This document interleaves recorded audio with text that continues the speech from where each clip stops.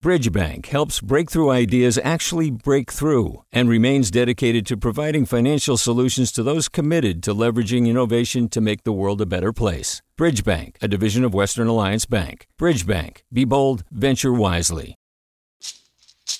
Hey, it's Glenn Washington from Snap Judgment. And if you love what you're hearing, and I know you love what you're hearing, please consider becoming a KQED member. Get special access to cool events, behind-the-scenes footage, and so much more. Plus, you'll sleep better at night knowing you did your part for the community you depend upon. It's in you. Please be in it. Visit donate.kqed.org/podcasts to sign up now. That's podcast with an S. Thanks. From KQED. Did you vote? Were you feeling good? Or were you like our producer, Erica Aguilar? Okay, I gotta go vote. Ugh, God, that just feels so daunting. Ugh. Okay.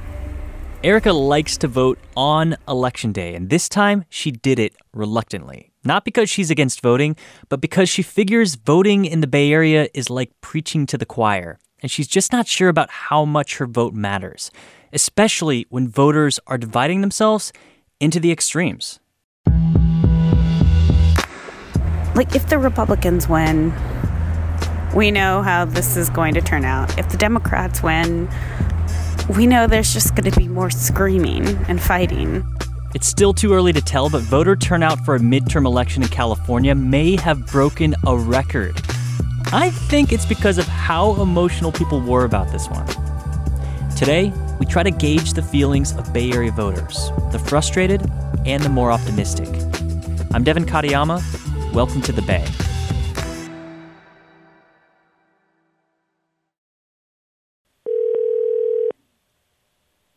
Hello. Hello, Monica. Monica Samayoa was out Tuesday morning talking to voters in her hometown of Antioch. There were a lot of feelings heading into the midterm elections. Some people in the Bay Area were optimistic, and others not so much. In the last midterms, I remember it was crickets in Antioch. There wasn't that many people at the polling places. So my day started at 7 a.m. I'm in a booth with 4 other people, so it's like the small table, and I just remember the table kept shaking. People were like really putting in, this is my vote, and it's just like circle, circle, circle, circle, circle. I turn in my ballot, and the machine says I was number 14 to vote that morning. I was like, cool. After I voted, I decided I'm just going to talk to people at my polling place. What do you hope would come out of this election? We all have the power to change, what's going on in the world. So we just have to go out and, vote and make that change. So I talked to a first-time voter who was 30. I didn't know what to expect. Like, I pictured it being like a dark booth with like a sheet that you like put over, but it's like open. And I asked him, you're 30 and it's your first time voting. Why did you wait until now to vote? Was there a reason why? He's like, I was so anti-voting. Until Donald Trump got into office, and seeing how racist things have gotten nationwide, I couldn't complain and not vote. Another woman, it was a couple, her name was Naomi, her husband's name was Jorge, and I was like, hey, I just want to know if I can talk to you guys after, and she's like, yeah, only I'm voting, he's not. And I kind of stepped back, I was like, what? Why did you come out and vote? Well, I seen how only a few votes can impact the last election and stuff like that, so I wanted to, vote to make sure I get my voice in there a little bit. I try to. So she's explaining to me this, and so I turned to her husband. Okay, now I want to ask you. I said, okay, your wife just gave a beautiful statement of why it's so important to vote. Why aren't you voting? The reason I don't want to vote is because I feel that no matter if we vote or don't vote, somehow, some way it's going to be driven to the way that basically white America basically wants it, and it's just going to start another argument. But with these votes, I don't want to I don't know, I kind of gave up on it in a certain way, you could say.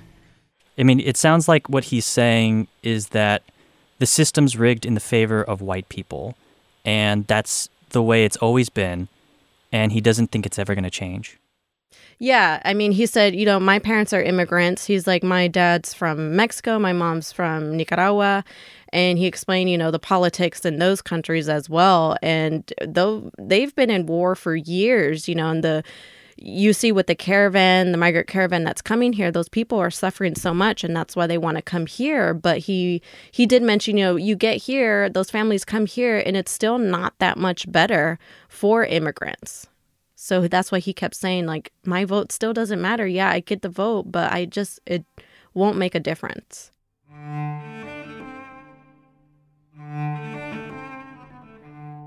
A record number of people registered to vote in California for these midterms, almost 20 million. One big thing people were watching is whether the Democrats would take control of the House. And one of those key House races was in the Central Valley. On Tuesday night, it was too close to call between Republican Jeff Denham and Democrat Josh Harder. And the reason, Denham said, was because of Bay Area residents. When you have 3,000 people bust in over a weekend, and we've had a lot of people register to vote on the day of the election, I think you really have to question the outside influences that try to come in and persuade a district like this. A lot of Bay Area residents feel like when they vote, it's sort of pointless because of how politically aligned people are here. So a group's been commuting east to campaign in the District 10 race. KQED's Guy Marzorati went to the Central Valley before Tuesday's election to find out why people from the Bay Area were there. And here's what he found. My name is Cody McMurtry. And what brought you out here today? Yeah, well, so for me, it was like after 2016, I just realized a lot of the things that I really care about are at stake, and that I didn't do anything to, do my part, basically, and I felt bad about that as a citizen.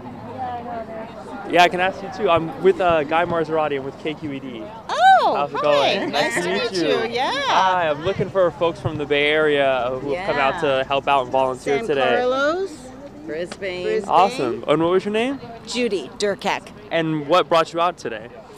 Oh my goodness, the resistance. We have to fight back, and so we're very invested in getting Josh Harder, the Democrat running for Congress in this district, elected so we can get more Democrats in the House of Congress. And is this your first time out to the district? Have you been involved in the campaign? This is my first time canvassing in a very long time. I did it when I was younger. Since Trump has been elected, it has motivated me to get re-involved in canvassing. And I've heard from a lot of people, in the Bay Area, we don't have any really close districts in Congress. Exactly. That's why we're out here. This is our sister district, meaning our closest district that is more conservative and red, that we're trying to turn blue. Not everybody was happy about people from the Bay Area coming to the Central Valley to campaign. This is Mary Park, who's the San Joaquin County Republican Party chairwoman. Can I ask you a couple questions about what gets you involved? There's been so much talk in the campaign, and I've heard it from the congressman that there's influence from outside of the district, it's working against them, whether that's from the Bay Area or elsewhere. It is, because I've run across it. I've gone to the store and at different shopping centers and plazas. And I'll say, where are you from? And some of them are from Berkeley, some of them are Oakland. Not the district. They were in the other side of the hill, where our values are so much different on this side of the hill. So, what are some examples of that where there's, such a difference between there and here? Well, I consider our side of the hill more family-oriented, where we feed the country. We grow a lot of crops. So if we lose our water and stuff, how are we going to feed the people here, let alone people around the world? So it's like in the Bay Area, well, let's just say they have their own way of living. And I'm not against it, but, don't take our rights away either. The extreme polarization of our politics has turned a lot of people off. I understand why people are so frustrated, including a friend of Monica's. Monica was out interviewing people at the polls, and then she stopped by her friend's house, assuming that he was going to vote. Hey, Devin, So I'm in downtown Concord, and I'm on my way to go see a really good friend of mine who just told me he hasn't voted. His name is Stefan Kajopai, and I knew he was home, so I called him like, hey, what's up? What are you doing? Oh, nothing. I said, have you voted? No. He's like, I don't know if I'm going to vote. And I was like, well, is it okay if I come over and we talk about it? He's like, sure. So you just said, hey, we're going to talk about this. The reason why this was interesting to me is that he's the person I go to for advice or difficult decisions. So I was like shocked to know that he wasn't voting. I'm pulling up to his house right now, and I'm going to find out why. So we finally sit down and we're talking, and I get the sense where he's just like, my one vote isn't going to matter. There's too much bickering. Personally, I hate politics in general. There's too much drama going on between Democrats and the Republicans. He's like, why can't there just be, a middle ground for it? To me, politicians act like bickering children in the sense where one side wants one thing, the other side wants one thing, but they can never come together as adults and meet somewhere in the middle. It's always has to be, in the extremes. We're seeing more polarization. We're seeing, in a lot of ways, that facts don't matter. And it sounds like your friend is very much about facts, or at least understanding the full picture and making decisions that way. Most people vote based on how candidates make them feel. It's based on sentiment. Do you know if he ended up voting? No, he didn't. He didn't? No. Before we let you go, here are some of the local races and ballot measures that the Bay has told you about, and others that just caught our eye. Former San Francisco Mayor Gavin Newsom will be our next governor. He was running against a Republican, enough said. In Oakland, incumbent Mayor Libby Schaaf won a second term.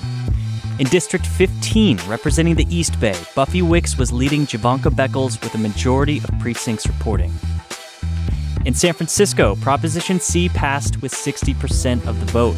It taxes the city's largest corporations to raise hundreds of millions of dollars a year for homelessness. A state ballot measure to allow cities to enact stronger rent controls failed. To get updates on the elections, visit kqed.org/elections. Thanks to Guy Marzorati and Monica Samayoa for being in the field collecting interviews. The Bay is produced by Erica Aguilar and editor Vinny Tong. Senior editors are Julie Kane, Ethan Lindsay, and Holly Kernan. I'm Devin Katayama. That's it for The Bay. Talk to you Friday.